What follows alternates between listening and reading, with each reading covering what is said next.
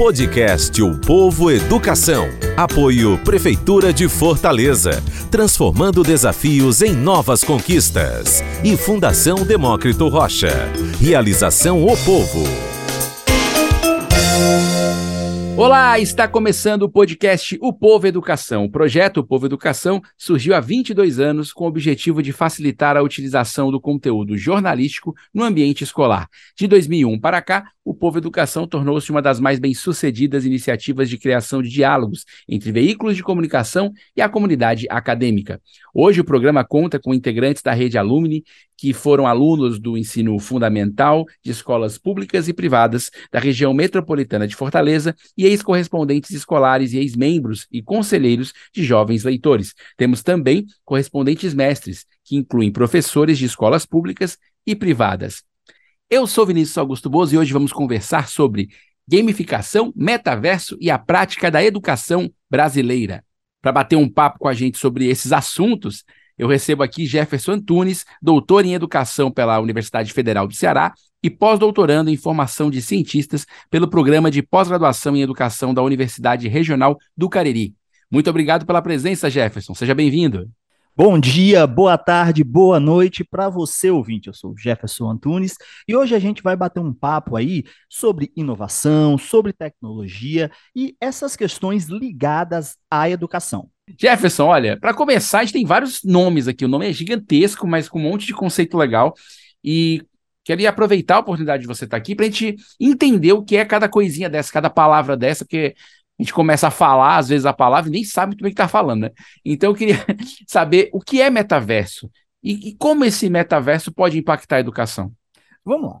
O metaverso, ele é um serviço oferecido pela Rede Meta. A Rede Meta é o conglomerado de empresas que está o Facebook, o Instagram, o WhatsApp, tudo aí no guarda-chuva do Mark Zuckerberg, né? Então, o que acontece? O metaverso é uma proposta de interação em ambiente virtual, ou seja, basicamente pessoas interagindo pela internet. Só que diferente do, por exemplo, o WhatsApp, onde as pessoas interagem, ou o próprio Google Meet, Zoom, né, ele vai te oferecer uma espécie de plataforma onde você tem um avatar virtual que interage com objetos virtuais, muito parecido com um jogo, mas não é um jogo. E aí você vai utilizar um óculos de realidade virtual. Certo? Esse óculos VR, ele vai te deixar visualizar o ambiente e você vai usar controles para andar e interagir. Ele te dá uma maior imersão, certo? Então, esse é o serviço que o metaverso oferece. E aí ele pode ser utilizado para reuniões, pode ser utilizado também para exposição, sei lá, de um slide, de um vídeo, de um texto, certo? Isso é basicamente o metaverso. E ele pode impactar a educação, porque você pode usar isso para a educação, né? Ele não é em si uma plataforma educativa, é isso que eu quero dizer, né? Não, não. A função do metaverso é basicamente criar um mercado. Porque assim como nós tivemos ali quando saiu o Avatar, o primeiro Avatar do James Cameron, nós tivemos uma enorme quantidade de dispositivos tecnológicos voltados ao 3D. Poxa, a gente tinha televisão 3D, monitor de computador 3D, certo? E aí, o que acontece? Nós temos hoje um grande mercado, uma grande fatia de mercado para óculos VR. É por isso, inclusive, que o antigo Facebook, a atual Meta, adquiriu várias empresas que trabalham com realidade virtual para poder desenvolver um óculos de realidade virtual, e o Meta é o serviço que está ligado justamente a esse produto que é desenvolvido pelo grupo Meta. Então, basicamente, eles estão artificializando uma demanda, certo? Para oferecer um serviço ou artificializando um serviço para oferecer um produto, né? As duas coisas estão sempre imbricadas no capitalismo. Sim, claro. E a gente está aqui no título desse episódio, também tem a palavra gamificação, que é outra palavra também muito usada. E aí, conta pra gente, Jefferson, o que é gamificação? O que significa quando a gente usa essa palavra? Gamificação é um conceito antigo, velho já, né? Um conceito que está aí desde os anos 70, na cabeça dos marqueteiros, é um conceito que busca trazer a experiência de jogar. O que é a gamificação? A gamificação, ela é a aplicação de elementos de jogos, não de jogos, certo? De Perfeito. elementos de jogos em atividades que não são jogos, certo? Então você tem uma atividade que não é um jogo, por exemplo, cartão de crédito. Uhum. O que é que a gente aplica que tem num game? Score. Quanto mais score você faz, melhor é o seu cartão. Prata, ouro, diamante, platinum, platinum black, ultra, não sei o que, não sei das quantas. Isso é gamificação.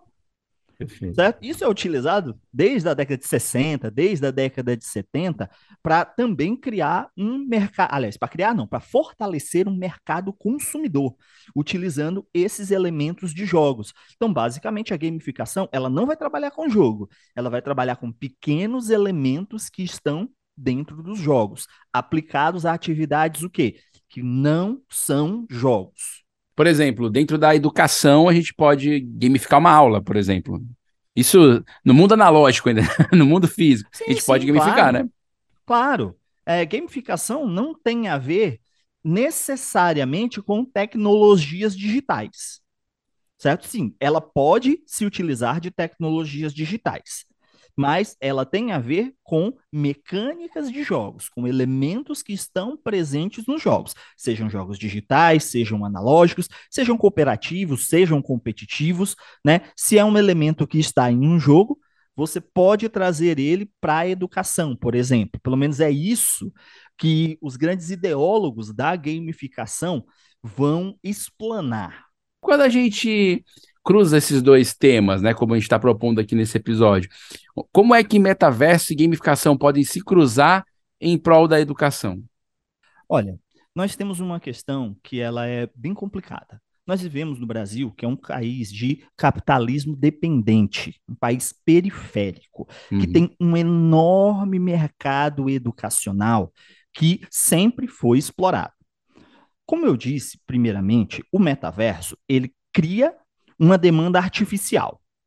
Então, ele se torna uma oportunidade de negócios justamente dentro da educação, porque ele oferece uma plataforma.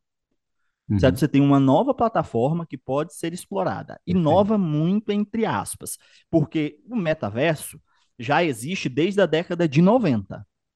Eles só aprimoraram inserindo óculos de realidade virtual. Para quem conhece ali no final dos anos 90 o Second Life, é a mesma coisa com óculos de realidade virtual. A gente pode resumir, né, que é basicamente um Google Meet ou uma plataforma Zoom, junto com um Second Life e óculos de realidade virtual.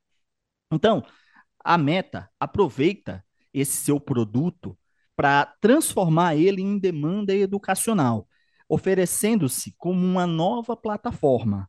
E dentro dessa plataforma, obviamente que pode existir a gamificação, certo? A inserção de elementos de jogos, porque você está dentro de um ambiente virtual, que aí, obviamente, com o trabalho de programadores e programadoras, pode-se aplicar diversos elementos de jogos em uma aula no metaverso. Perfeito. E isso já está acontecendo, Jefferson? Isso Isso já já existe? Já está funcionando? sim, esse tipo de experiência de ambientes virtuais de aprendizagem, não especificamente o meta, já existe há anos. Não, não se trata de uma inovação, não tem nada de inovador aqui, certo? Como eu disse, gamificação, anos 60. Se a gente pegar metaverso, poxa, tem uma experiência muito parecida no final dos anos 90 início dos anos 2000. E com o aumento dessas plataformas, né, antes da pandemia, por exemplo, mal sabia o que era um Google Meet, o que era uma plataforma Zoom, né, mal se Sim, usava Skype, é né, e verdade. hoje estudantes têm já algum controle sobre as suas habilidades e competências no uso de ambientes virtuais de aprendizagem. Então, o que é que acontece? Não se trata de uma real inovação, se trata da criação de um mercado para ser explorado e garantir aí um filão do mercado educacional brasileiro, que é onde está o dinheiro. Então, esse processo o, que o metaverso desenvolve, a gente tem que lembrar o quê? Poxa, o Meta, ele se desenvolveu dentro do período pandêmico. Mas no começo de 2021, o que é que aconteceu? Houve uma queda de 35% nas ações. Em outubro de 2021, caiu mais 20%.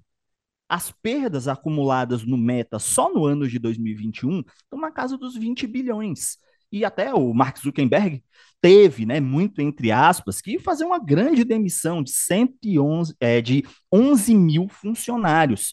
Então, buscar novos mercados, né, cooptando políticas públicas, cooptando sistemas educacionais para oferecer uma inovação muito duvidosa, é o padrão, é o normal desse capitalismo colonizador que vem te oferecer algo como uma estupenda inovação, mas que na verdade já existe há anos e é muito estudado por nós da academia. Né? São plataformas, são modelos educacionais que são modelos educacionais extremamente falhos.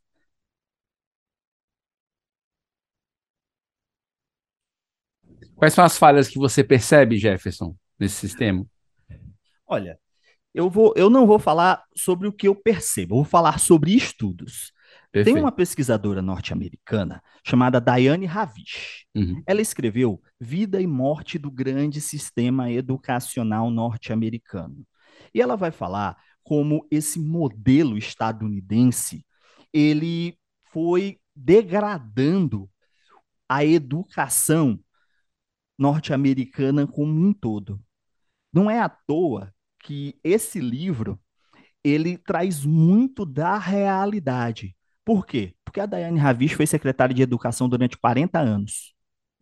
É uma Uhum. pessoa, é uma acadêmica que, ao mesmo tempo, desenvolveu e aplicou políticas públicas, e ela escreveu um livro para criticar toda a sua carreira, demonstrando como as experiências feitas nos Estados Unidos, né, elas degradaram a educação estadunidense. E dentro dessas experiências estão o quê?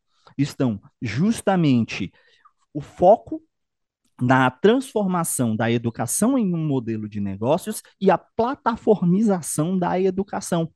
Uhum. Então, a Daiane Ravish vai trazer, por exemplo, teste padronizado.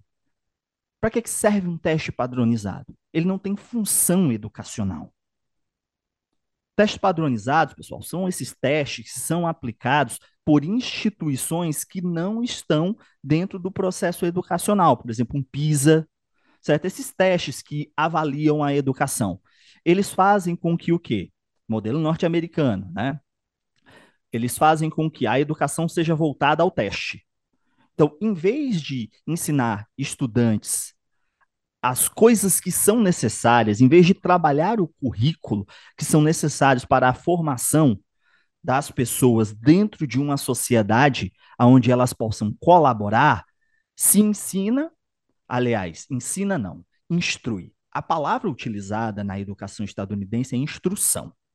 Instrução, você instrui cachorro, certo? Você instrui o Sim. cachorro a pegar bolinha, você instrui o cachorro a sentar, certo? Mas esse é o modelo, esse é o pensamento educacional norte-americano, Uhum. né?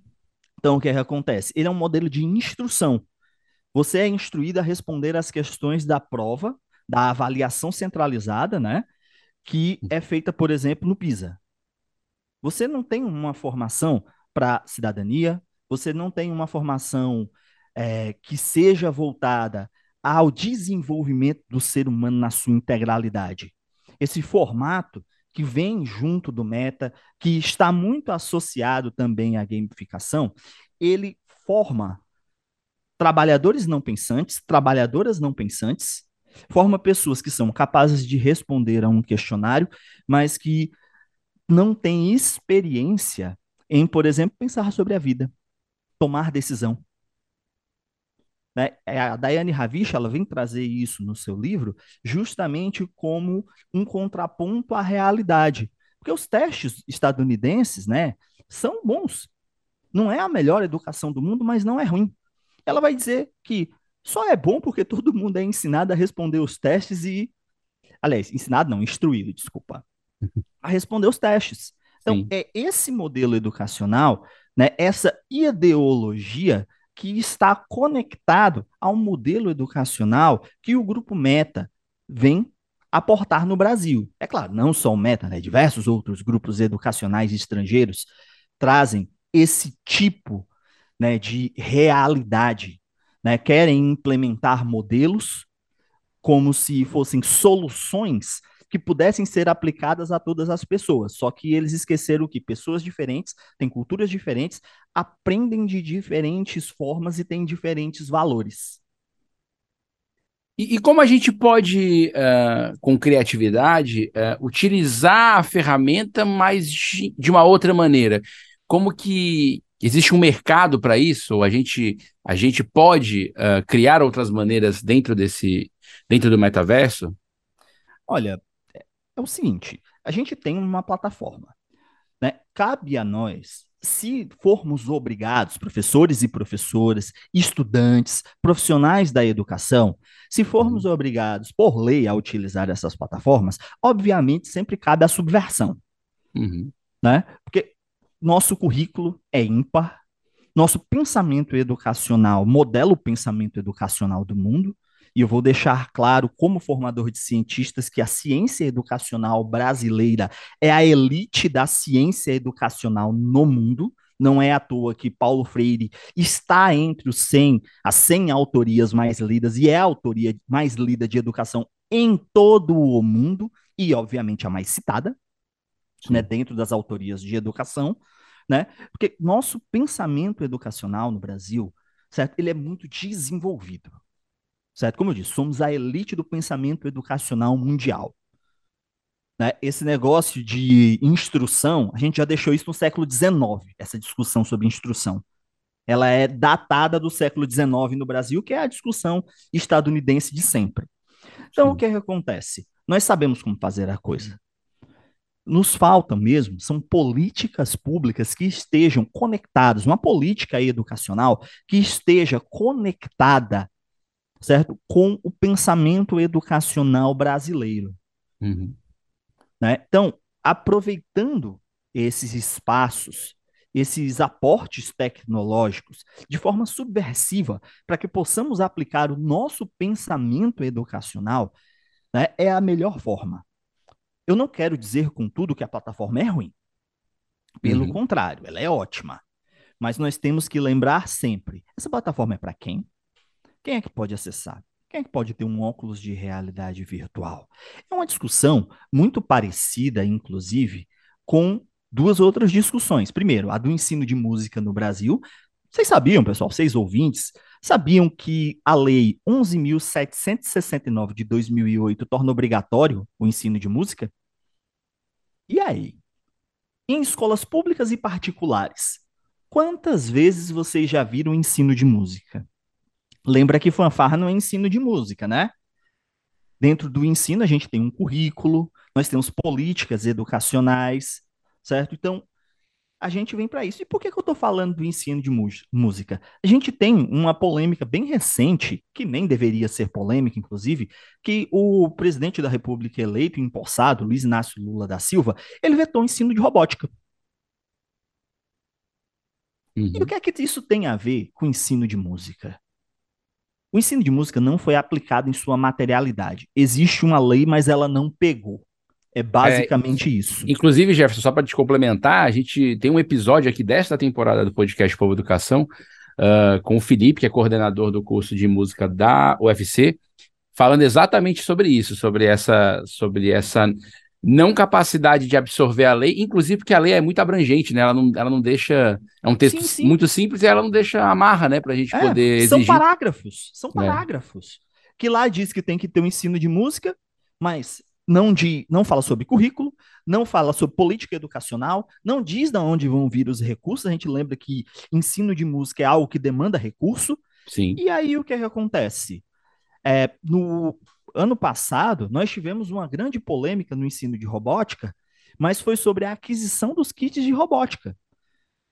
No ano passado, descobriu-se que um dos aliados do Arthur Lira, presidente da Câmara dos Deputados, ele vendeu para o governo kits de robótica com um valor 420% acima do valor de mercado, né? E a gente entende isso como o quê? como uma forma de aplicar as emendas de relator, que é um dos mecanismos do orçamento secreto que levou a essa discussão. Essa discussão não é uma discussão educacional, essa é uma discussão cooptada pelo mercado. Sim. Tem-se a necessidade de se desenvolver um mercado de kits de robótica. As escolas particulares vão acessar esse mercado? Sim, claro, da forma mais barata e eficiente possível. Enquanto para o Estado, vai sobrar o quê? A massificação na compra de kits de robótica 420% acima do valor de mercado. Como eu disse, da mesma forma que a rede Meta cria o, a demanda e cria o produto pela demanda, ou vice-versa, né, existe um ataque premente à educação nessa questão da robótica. E o veto do Lula foi o quê? Nós não temos uma política, nós não temos um setor desenvolvido, nós não temos uma discussão. Se eu colocar uma política pública para kit de robótica, né, para ensino de robótica, né, o que é que vai acontecer? Vai se tornar ensino de música. Uma Sim. política que é do governo Lula, porque é 2008, certo? Não lembro a época quem era ministro ou ministra da Educação, mas vai se tornar uma política idealista, né? Sim. Só que, diferente da política do ensino de música, que é super importante, vai se tornar o quê? Um acúmulo de kits de robótica a serem distribuídos sem formação adequada, sem estar num espaço adequado. A gente lembra que a educação brasileira ela tem uma crise estrutural. Uhum. Existe um projeto de desmantelo da educação brasileira desde que existe educação brasileira, justamente por ela ser uma grande fatia do Estado brasileiro. Ela é tratada como um negócio, né? Então, Sim. esse projeto de sucateamento institucional, essas políticas que não dialogam com a realidade, elas não passam de rapinagem dos cofres públicos. É necessário, né? E aí a gente já passa para a questão da política educacional, é justamente pensar as necessidades de professores, professoras, estudantes e profissionais da educação. Quando nós tivermos uma base assentada, quando nós tivermos algo que possa se dizer minimamente que, poxa, a educação brasileira tem uma estrutura mínima. Como nós vemos, por exemplo, nas escolas de ensino integral do estado do Ceará, né? Esse projeto é Uhum. fantástico, certo? Tem muito a Sim. ver com, por exemplo, os liceus da União Soviética, tem muita inspiração aí, né? De um ensino voltado ao desenvolvimento da máxima capacidade do ser humano, né? Esse é um modelo que traz inovação, que pode aplicar metaverso, que pode aplicar gamificação, mas antes tem professores e professoras com uma melhor remuneração, tem uma estrutura escolar que dá uma base para que possam ser aplicadas essas novas tecnologias, certo? Estudantes da rede, inclusive, têm notas excelentes, tanto nesses testes quanto na vida real, né? Seja em vestibular, seja em seleção de emprego, já tem um processo formativo com uma maior qualidade, certo? E o que nós vemos é nós estamos pulando, queimando etapas. Nós estamos falando de metaverso, nós estamos falando de gamificação, mas a escola, aqui perto da minha casa, eu moro no Crato, certo? Até um dia desse, né, ela não tinha uma fossa séptica, que ela continua sem saneamento básico. Ela não tinha uma fossa séptica. Então eu vou levar um kit de robótica para uma escola que não tem saneamento básico. Então, que tal se nós, antes de aplicarmos isso, nós pensarmos na materialidade, na realidade?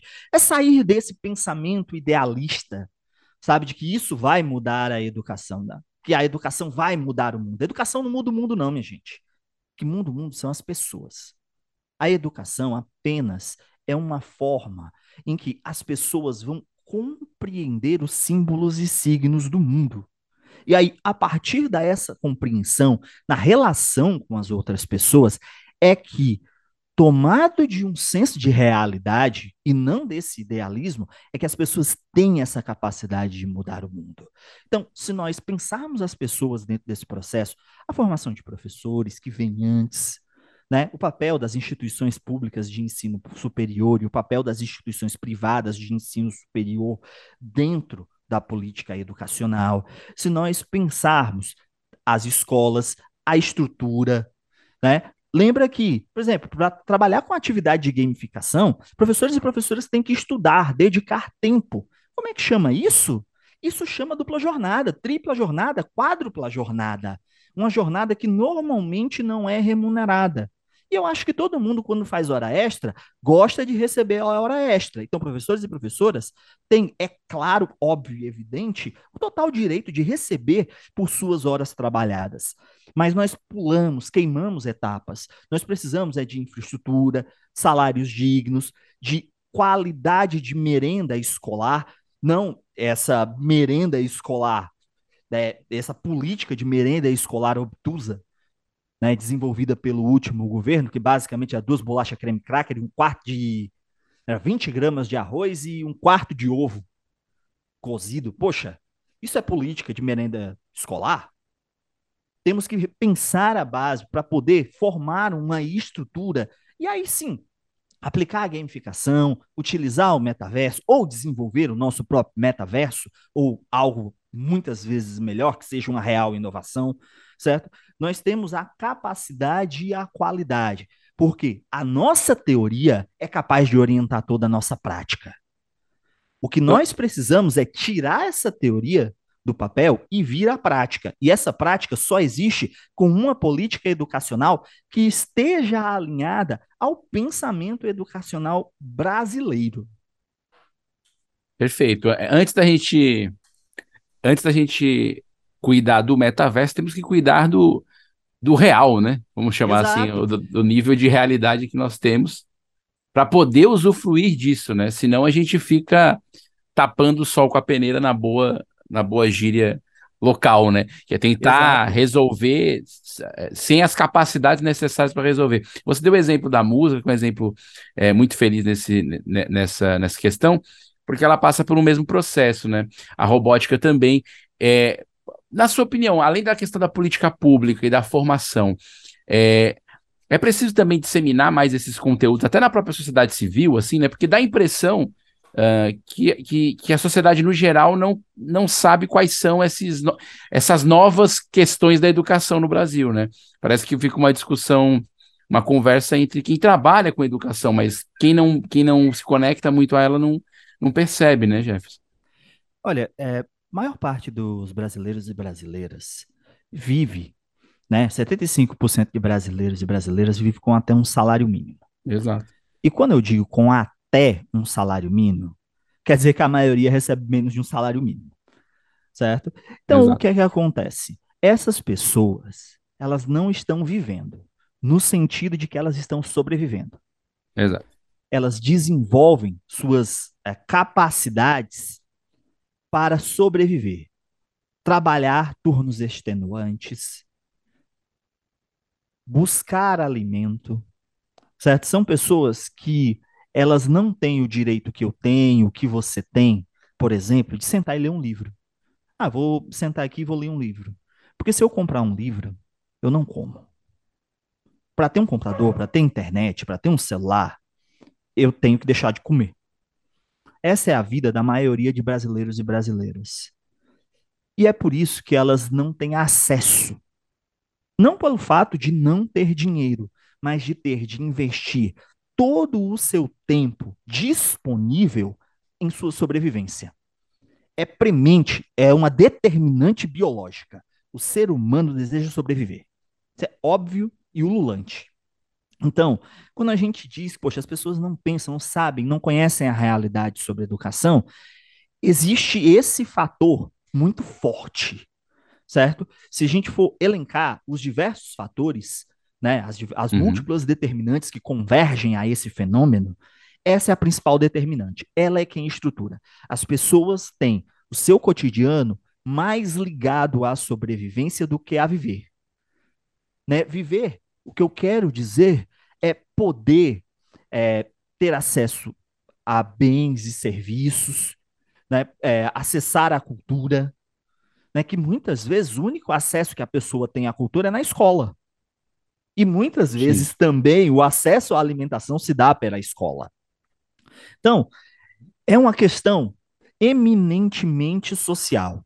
Nós temos uma sociedade de capitalismo dependente, com vários mercados sendo explorados insidiosamente, e, no entanto, é, a gente acaba colocando para a sociedade essa discussão sobre educação, o pobre não sabe votar, todas elas, todas essas discussões, todas essas falas, vêm do mesmo seio, que é o racismo estrutural.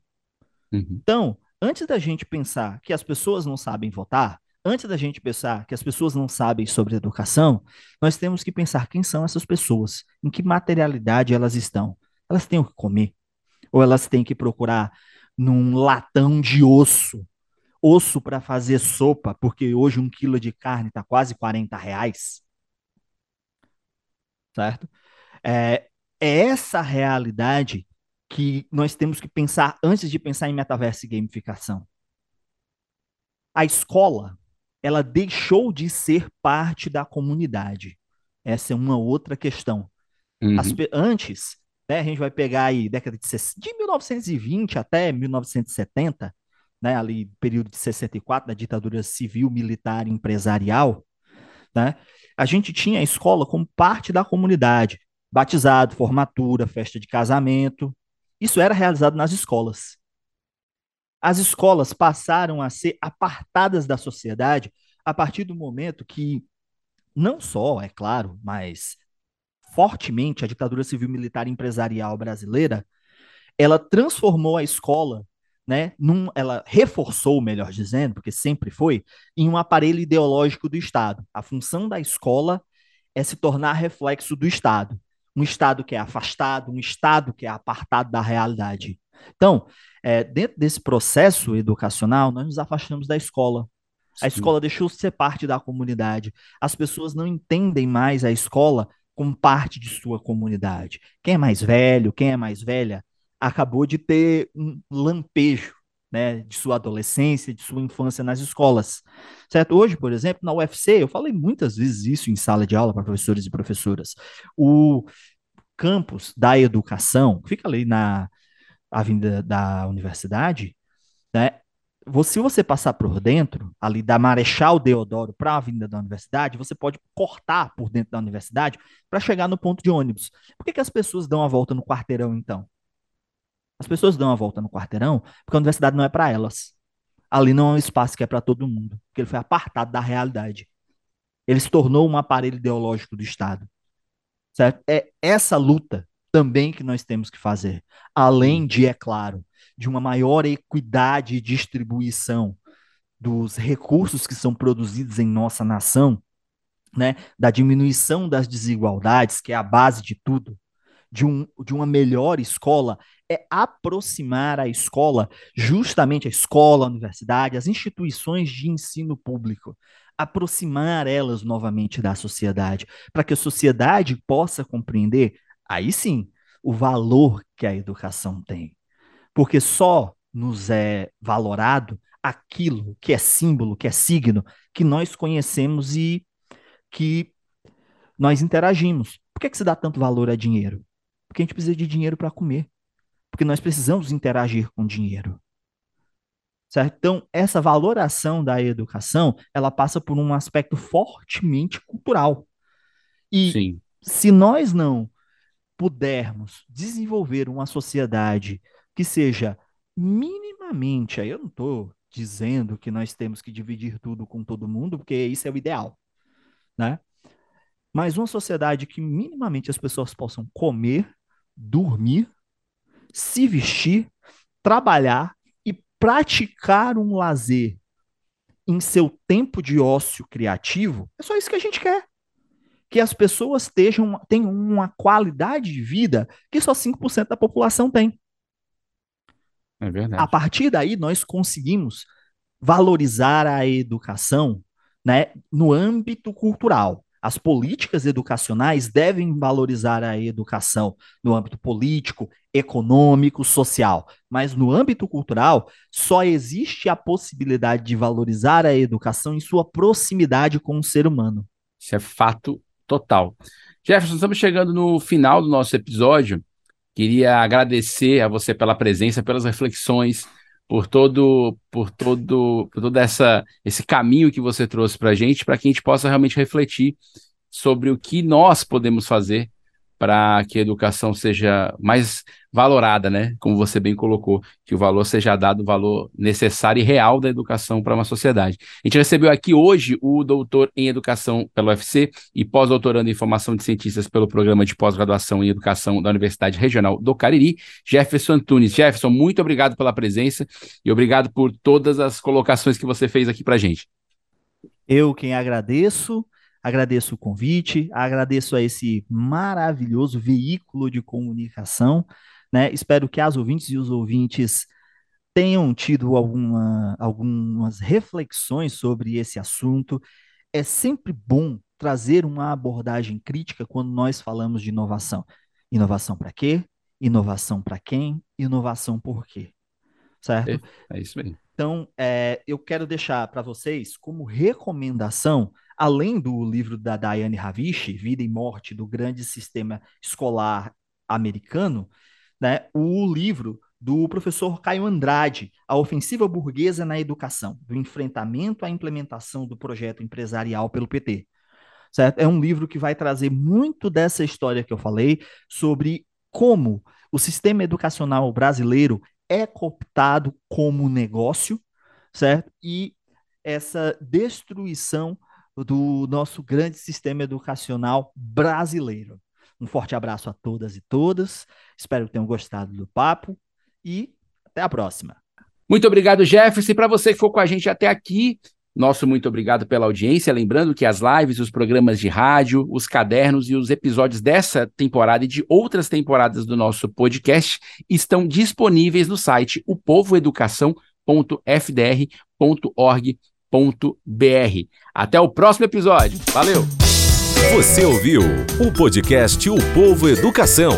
Apoio Prefeitura de Fortaleza, transformando desafios em novas conquistas. E Fundação Demócrito Rocha. Realização O Povo. Acompanhe o projeto na plataforma opovoeducação.fdr.org.br.